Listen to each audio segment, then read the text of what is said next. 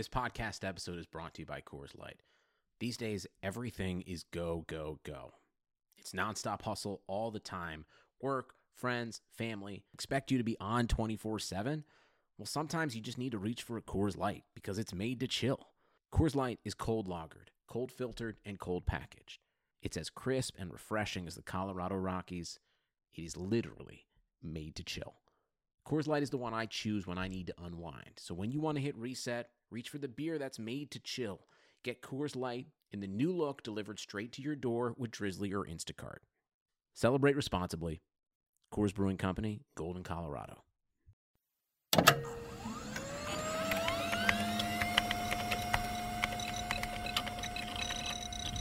Computer, this is Data. I'm an android. I'm a Rangers League basketball. I was processing all of the information.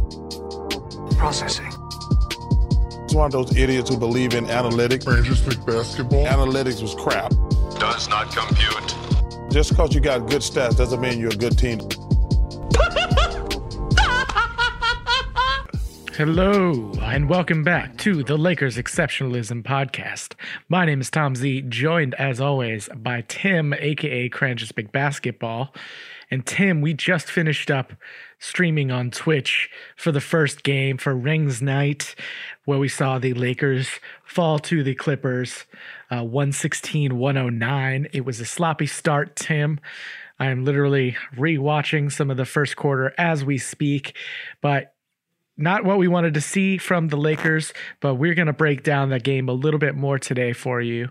But please be sure to go follow us on Twitch, where we're going to be calling a lot more and doing a lot more streams of the pod and all that. But we had a good time on Twitch, Tim, didn't we? Yeah, it was fun. I know it started off all smiles from the what the Lakers did for the rings, giving those out. It wasn't just like the team execs. We got to see the families get involved, some of the local folks in the community. That quickly turned, but as always, we had some good chatting throughout that. We were able to pull up the digital whiteboard and break down some plays as we were seeing it, and being able to replace the Reggie Miller booth isn't always the worst position to be in to draw some folks to the stream. So if you haven't listened before, definitely check us out. We'll try to do, I think we're thinking maybe 2 games a week. We'll see how it goes. But yeah, definitely a lot of fun. And we're doing this right after that. So all those thoughts still very fresh in my mind.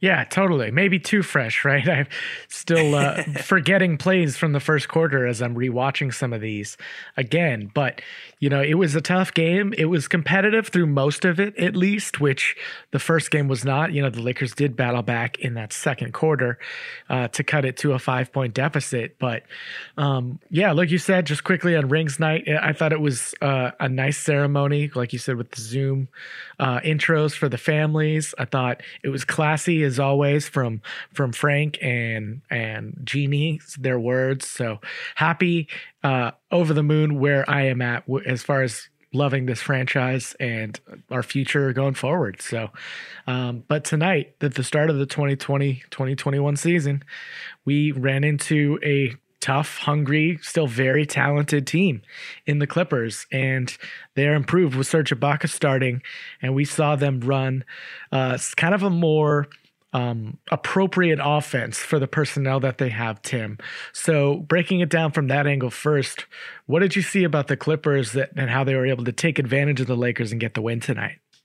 Yeah, so they, in general, had a pretty standard approach. They often would use off-ball screens, really quick pin downs or flare screens, staggered pin downs to get Kawhi Leonard or get Paul George, one of their 2 key guys, running towards the ball, catching on the move, looking to turn the corner. They were often utilizing empty side actions, which means that as Paul George is coming from, let's say, the corner up to the wing from a screen, there's no offensive player on that side of the court other than those 2 players. So if George catches the ball turning the corner, his roll man has empty space, and we saw a lot of wide open pick and pops for Serge Ibaka that way. We saw that team leverage a lot of those off-ball actions. If those didn't work, they would flow quickly into ball screens. So really quickly get 2 actions in really quick time. They got a lot of offense off of that. And then if that didn't work, oftentimes the Clippers went to just isolation, and ISO with Kawhi Leonard against most NBA players is a pretty good matchup. And we saw him face some good defense tonight. Some from some Lakers more than others, and just hit some really tough shots throughout the night. So the Clippers got it going. They also added some points in transition. They were getting into the paint early in the game. They turned a lot of defense into offense. And just in general, I'd say that's how they went out and were able to put up the offensive performance that they did today. And simply put, too, their top two guys were better than the Lakers' top two guys. And Paul George, like, they both had a stretch of the game where they were really unstoppable and scored multiple baskets in a row. And you could see kind of that Lakers wing stopper defense issue come up a little bit. Now, was this the intensity of a playoff game? No, it wasn't. A little bit from the Clippers, but that intensity was not matched from the Lakers, at least. So you didn't see LeBron match up with either of those guys. This story is still continuing to be written, but on the ancillary guys and the Wes Matthews and Kyle Kuzma, outside of a couple of possessions, like, really struggled against those guys. And it wasn't until late that the Lakers started to scheme against what you just described and play that a little more aggressively. And they did really good, like they did in the playoffs, at recovering and rotating and scrambling. And that made me feel really optimistic, at least, because that stuff is high-end basketball communication and execution, right? And, they didn't. It just showed me that they can adjust a little bit, and it was kind of the second energy, garbage time unit, but there's still some promising things to be taken out of this. So what, in that respect, about Dennis Schroeder's game, he's one of the positives and how he played. And in that second shift, we really saw him put the ball in his hands. How did he look tonight to you, Tim? Yeah, he played well. Overall, he didn't shoot the best tonight, but I think this was the best. We certainly saw some of the best stretches he's had since he's played, including preseason, mixing it in with the rest of the starting group. That said, there was still a little bit of a one or the other sort of offense when him and LeBron were on the court, with either they'd run a set for one of them or the other one, or one would run a ball screen, the other one run a ball screen. We haven't quite figured out how to use them both at the same time, get them both pressuring the defense and using some of that off-ball action to occupy, help defenders make life easier for each other. So that wasn't quite there, but Schroeder still had a good game, put up 12 rebounds somehow, 8 assists. He was facilitating really well. We saw him completely change Montrezl Harrell's game, because Harrell, for the most part, was absent from this game, other than when he was playing with Schroeder. And then we saw those pick and rolls generating tons of offense for both of those guys. So I really liked that combination. Schroeder, wasn't perfect, but I think he had a pretty good game. Certainly his best game so far on the Lakers, and I'm encouraged with what he's brought so far. After the first stint, I was thinking, man, it might actually make sense to start Caruso, play Schroeder off the bench, because they were using him like Danny Green offensively. He was just a spot-up shooter,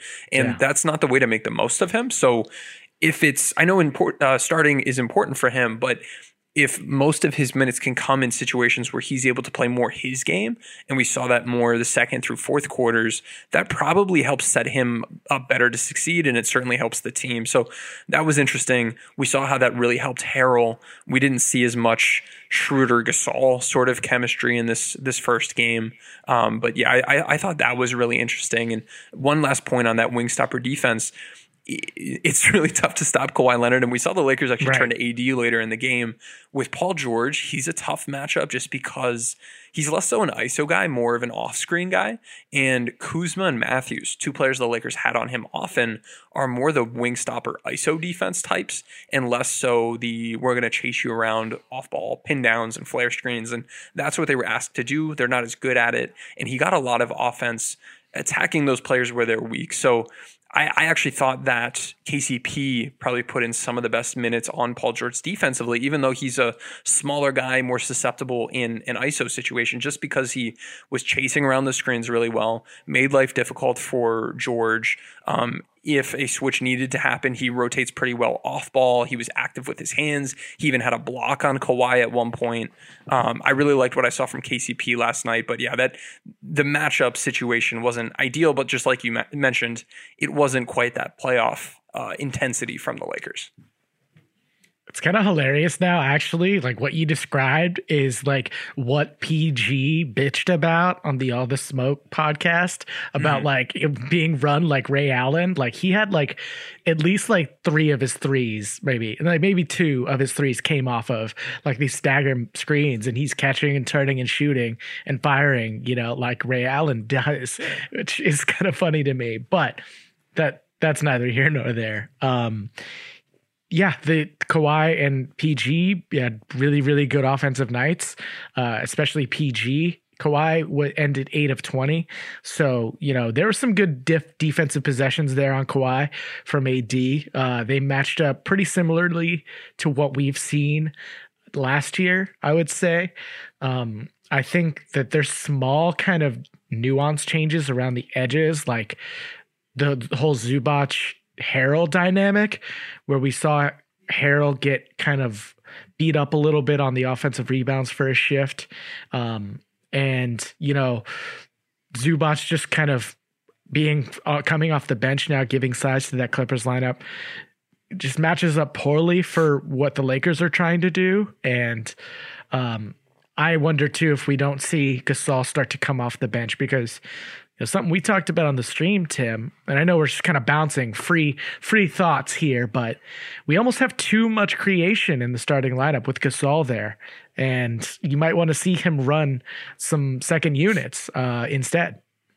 Yeah, I think either with him or Schroeder, move either of those guys to a lineup that doesn't have LeBron and AD, and suddenly their ability to play make for others, each in their own style, is able to be leveraged a little bit more. Like it's nice having a bunch of guys on the court at the same time that can pass well, but you won't be able to get the volume. You're not going to be able to get the number of LeBron ball screens or just like set plays along with Marc Gasol, like high post facilitation, just because there's only one ball, which is a funny thing to mention. There's only one ball to play make with.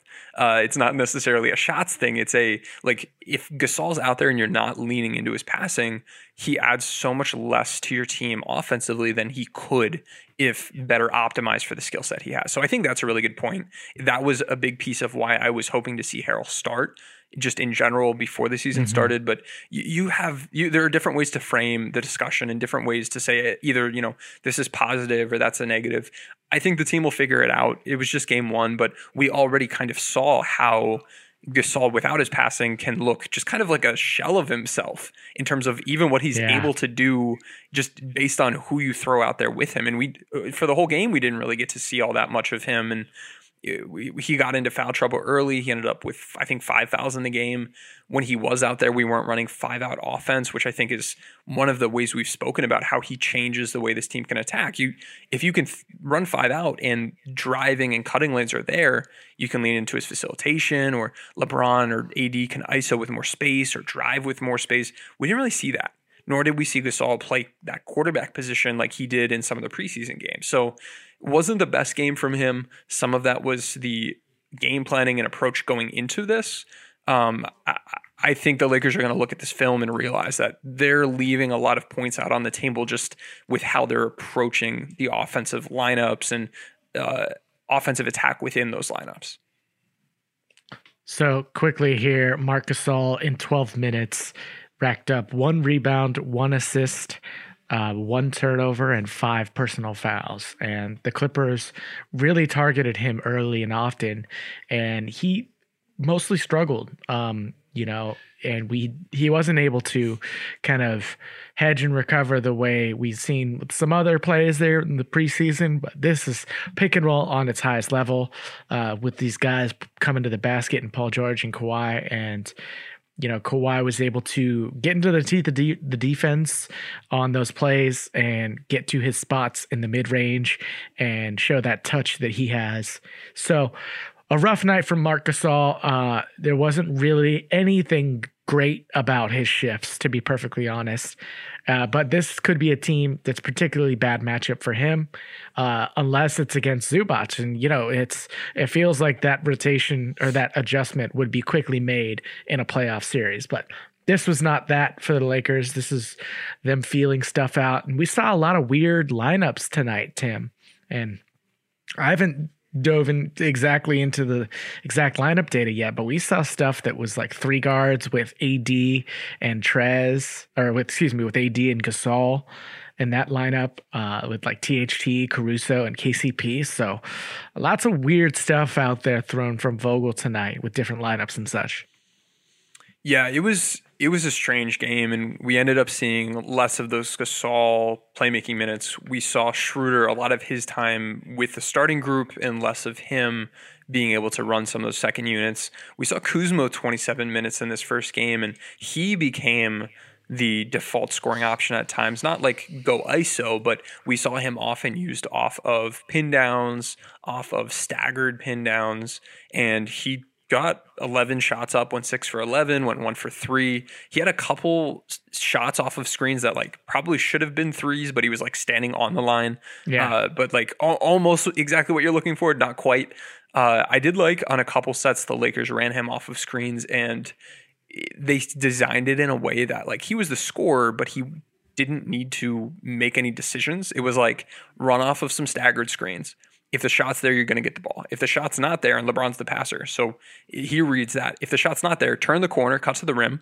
If you get the ball, shoot it. If you don't get the ball, run to the opposite corner off of that exit, kind of almost like a pin-in sort of screen from Caruso, and then maybe you might get the ball. And we saw him get the ball for an open 3 there, where it's like use Kuzma's 3-point shooting in 2 different ways and is cutting in one way, let LeBron be the decision maker and not need to rely on Kuz to like process the defense. But that was just one example I liked. We broke that down on the Twitch stream.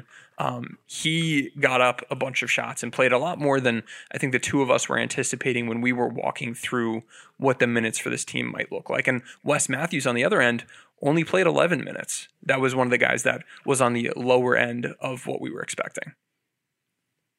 Yeah, Wes Matthews, another guy who really struggled out there in different ways, didn't really put up a counting stat except 1 steal in 11 minutes. And he struggled in some of his defense against Kawhi. He got caught, extending out a little bit too far. And, we broke down some film this offseason about some of his matchups on Kawhi and how he played good defense. And I don't think that's gone in one game. I think he got beat in a couple of areas and had a bad couple shifts, but 11 minutes is a small sample, and the Lakers are still figuring out the guard wing combinations that they want together. But we did see THT tonight, and he did come out of it looking pretty good still with a whopping +7 in his just under 11 minutes. But he was a part of the lineup in the second quarter that helped kind of bring the game back a little bit. And we saw him match up a little bit on Kawhi and provide a little bit of pretty good defense, but not a ton to take away from THT in his minutes in this first game, Tim. Not a whole lot. He did about as well as you can expect him to do offensively. 2 for 2, got to the free throw line, knocked down his free throws.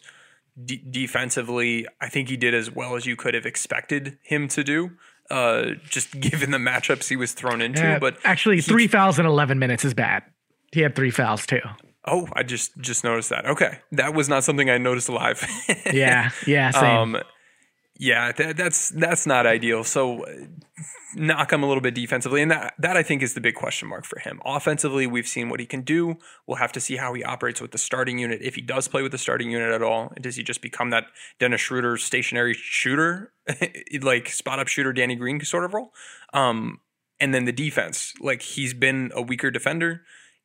We saw him a weaker defender in a pretty tough matchup situation in this game, and once I break through the film, it'll look a little bit more clear. But watching live, didn't notice a ton. I noticed a couple times he made some mistakes, obviously in limited minutes, and with the fouls that he committed, probably didn't perform all that well once I go through and break down the film. But if he can improve on that end, I think there will be opportunity just because of how we may see KCP or Wes Matthews or Kyle Kuzma struggle at times for certain types of defenders out there. There's a stretch in the second quarter, again, going back to that was really promising to me. And we saw KCP make some nice reads and the ball start really moving with the Lakers keeping their advantage that they kept. But, there's one play I wanted to point out too, where, I forgot when we were talking Schroeder, where we saw LeBron actually, as the short roll guy.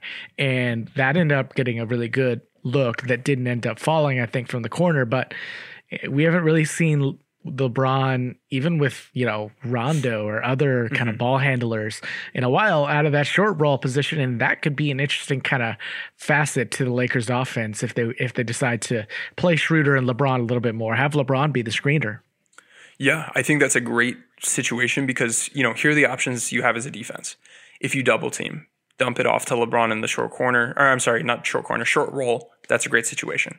If they go drop coverage and go over that screen and LeBron makes good contact, you probably are going to get a pull-up 2 from Schroeder, which he likes, or maybe a pick and pop for LeBron. If you try to go under that, as long as you're setting those deeper screens, Schroeder's going to get to those mid-range 2s that he loves to get to, and we'll see him be effective against under coverage like he was last season.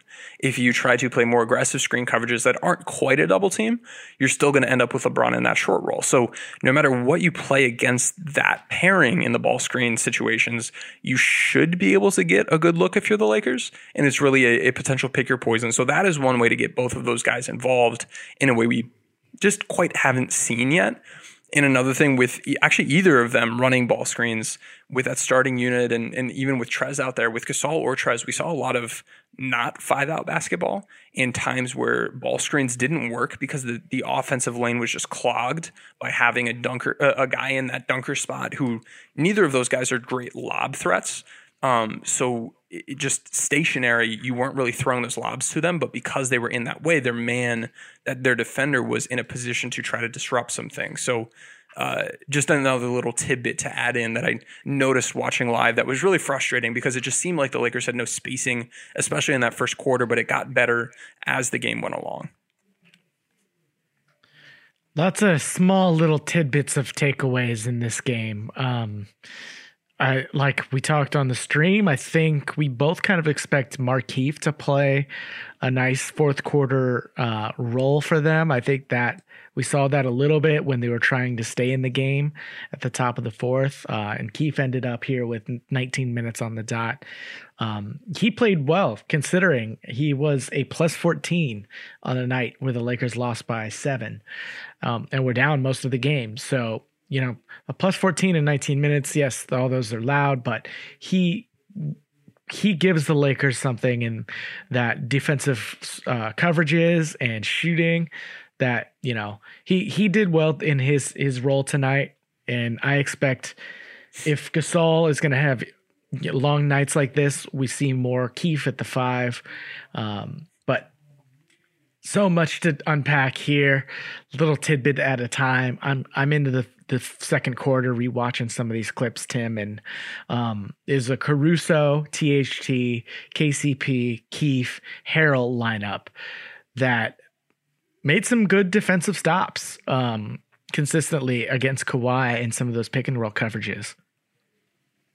Yeah, and one thing we saw later in the game in ball screens and then also in isolation and also in those off-ball actions was that the Lakers showing and recovering, where it was kind of like a temporary double team. You just you have the big man step out, make sure that guy can't turn the corner and then recover to their man.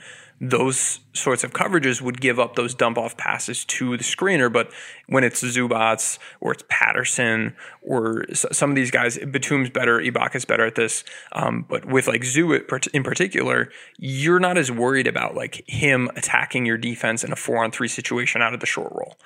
So we saw the Lakers turn to that later in the game with some success. The lineup you mentioned, I remember seeing a lot of just defense turning into offense, varying their screen coverages, just being active, showing some energy, and helping the team just get back in the game. Yeah, and shortly thereafter, we had AD come in for Keith, and we had an AD, Harrell, THT, Caruso, KCP lineup. So again, we're seeing THT. I don't know. I think I probably more slot him in really as a guard in terms of who he is, what he does well. And so there's kind of a 3-guard lineup there going on with Harrell and AD, but you still have some decent shooting, and the defense there though is what is promising with AD matching up on Kawhi some of those possessions. I don't know. We can only talk so much about one game. We haven't rewatched it, I guess. Trying to keep this loose and free. Where do you want to go next, Tim? Sure. Yeah. So something I noticed, and I mentioned this towards the end of the stream, was the Lakers in this game looked just noticeably weaker from a rebounding standpoint and from an interior defensive standpoint. Part of that was because Gasol didn't play as much, and then Wes Matthews is another good box out guy from a rebounding standpoint. But just taking a step back from Dwight and JaVale as rebounders, as rim protectors, also as dump-off men, to what we have today. It's a different style of offense, different style of defense, and the team's still figuring that out. So even though most of the big pieces are back and the team's only integrating a few new pieces, the Lakers have a lot to figure out. And they're almost starting, not from square one, but they have plenty of work to do to figure out how they want to play the lineups, how they want to play within those lineups, how you overcome a rebounding disadvantage that they didn't often have last season, how you want to overcome fewer block shots. We see fewer goaltends probably this year along with that. Just some of those things, how do we deal with, do we want a guy in the dunker spot if we can't throw that lob? If it's just going to clog the lane, how do we approach that differently? And even throughout this game, we saw some growth with the team doing some more sandwich rebounding later in the game, where instead of just having Harrell try to hold Zubats off one-on-one, you have a guard or a wing crash down from the perimeter on the other side of Zoo. So he's sandwiched in between Harrell on the inside and a guard or wing on the outside, so that if the rebound goes pretty much anywhere but right in the middle of those two defenders, you're going to be able to grab that board. That's a tactic we'll see the Lakers likely turn to more and more often as the year goes on. From an interior defensive standpoint, we're seeing the team change their coverages and do more to just try not to let folks drive to the rim and not need to rely on interior defense, instead of more of the drop coverage like we saw last season. And they have personnel this year that in that same sort of way is more well equipped to play those more aggressive screen coverages and try to deter shots rather than need to defend shots at the rim. With the dump-offs, we then saw the team, instead of having a guy in the dunker spot, as they did earlier in the game, move to more 5-out or 5-out-ish offense. And we saw that with Keefe. We saw Harrell running delay sets where he would get the ball at the high post, or I'm sorry, not the high post, but the top of the key, and be operating in handoffs. He had a really nice pass over to Kuz on a cut. I think Harrell had 3 assists in this game, so his playmaking was on display. He's not really a low post playmaker, but in some of those more perimeter passing situations and handoffs, he can be strong. So just some little tweaks within the game. And this team still has plenty of room to grow, but we're seeing them, I think, tangibly improve quarter after quarter, game after game, just from an approach standpoint. And hopefully that trajectory continues and we see this team identify, or I guess figure out what their new identity looks like, because they can keep some of the same core concepts, but the way they execute that, the approach, will need to tweak to better match the personnel that they have. They can't take these new guys and play them like those old players in the same ways and expect it to be as effective. Yeah, no, really well said. Summing it up there, there are so many moving pieces still figuring out, and this is kind of what we talked about in the offseason, that it may take an AD Defensive Player of the Year type performance to keep the Lakers defense at the same level it was, and I still expect the Lakers defense to take a drop. Just based on the personnel that they lost and the continuity, that it takes time. So we could see a 10 to 20 game sample of the Lakers feeling each other out, guys in and out of the lineup. So having that extra depth, having that 11th man, you heard Markieff Morris talk about how that's going to help them in the long term. And I tend to agree, one bad game from Gasol doesn't worry me off of what he's good at. We're going to still see plenty of him making great passes and, stretching the floor and elevating what LeBron and AD are already great at, but it takes time to get there. And it's just going to be playing through it and figuring out, if you're okay with starting Harrell and those Harrell LeBron pick and rolls, going under, finding a solution for that you're comfortable with. And, but defensively, it really might just come down to AD playing more of that 5, dominating, rim protector and affecting the game that way. So it's going to be a lot on his shoulders this year. And as we go through game after game, one thing I'm going to be keeping in mind, and I'd recommend the listeners do as well, is think about of how we've seen these 10 or 11 guys played, how many of those players are optimized in terms of their usage. This game, Schroeder, I wouldn't say was optimized.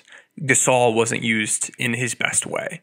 AD and LeBron, we saw them get in more of a rhythm later in the game, but early on in the game, when double teams were sent their way, the Lakers didn't have a response to it just yet. And they figured that out as the game went along. We saw a really nice counter to the Clippers sending a low double on a AD post-up isolation. We got a nice Harrell dump off, nice dunk for him. And then on later on in the game, instead of posting AD up for those ISOs, they started from the perimeter. So if the double did come, he was facing it and he could see where it was coming from more easily. And that player would have to cover more ground to get in a way to disrupt him. So just little tweaks like that. But looking at them, I think Morris was used well. Harrell, once he was with Schroeder, was used well. Kuzma, we kind of got a sense for how the team wants to use him. Caruso, again, just I think every game so far from Caruso, we haven't seen him and the chemistry he has with LeBron really tapped into.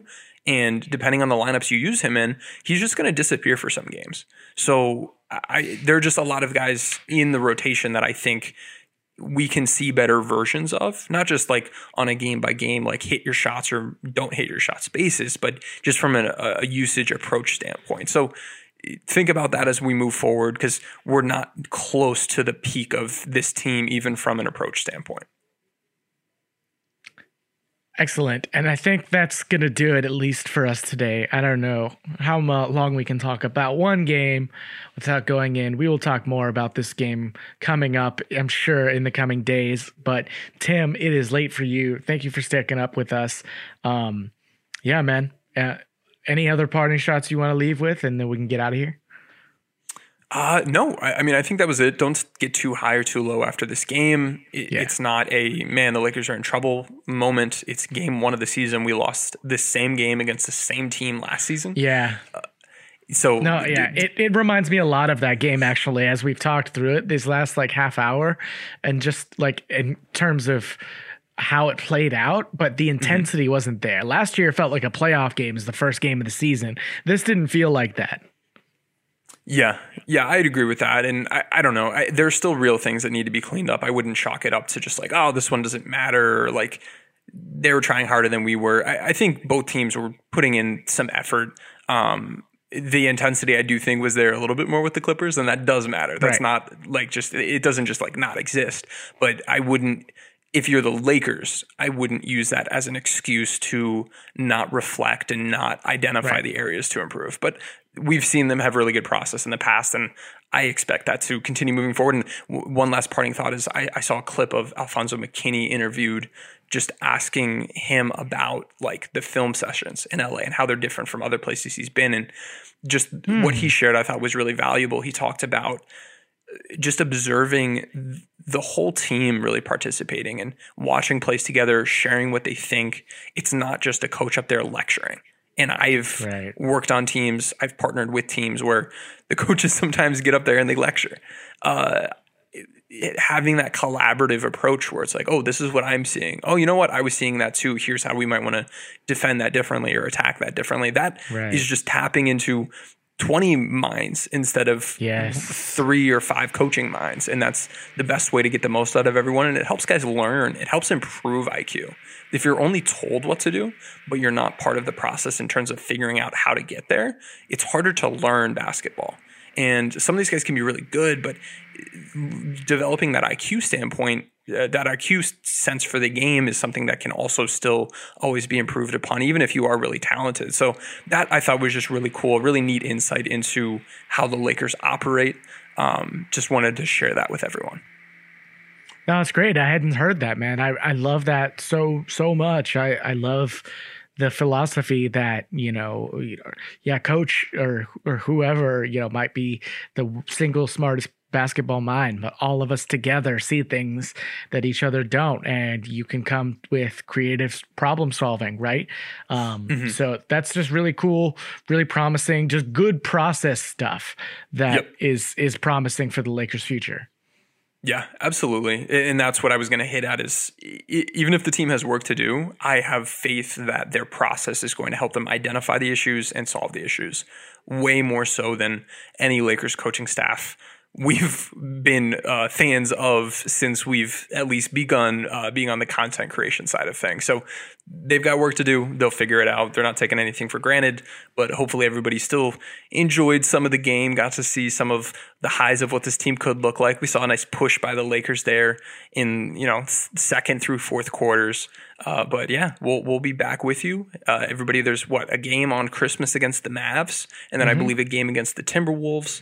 We're going to figure out what our schedule looks like, communicate that to y'all, and enjoy the games with you.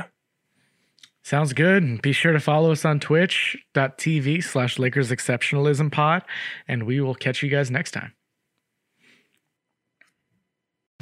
Whether you're a world-class athlete or a podcaster like me, we all understand the importance of mental and physical well-being and proper recovery for top-notch performance. That's why I'm excited that Unified Healing is sponsoring this podcast. Unified Healing is a new and super innovative global network of wellness centers powered by Energy Enhancement System, or EE System. If you haven't heard of the EE System, you'll want to listen up. This technology promotes wellness, deep relaxation, purification, and rejuvenation. At hundreds of locations across the globe, access to a center is easy and affordable. Interested in experiencing the EE System technology for yourself? Go to unifiedhealing.com/bluewire to learn more and find a center near you. That's unifydhealing.com/bluewire. No material or testimonials on the Unified Healing website are intended to be viewed as medical advice or a substitute for professional medical advice, diagnosis, or treatment. Always seek the advice of your physician or other qualified healthcare provider with any questions you may have regarding a medical condition or treatment and before undertaking a new healthcare regimen, including EE System.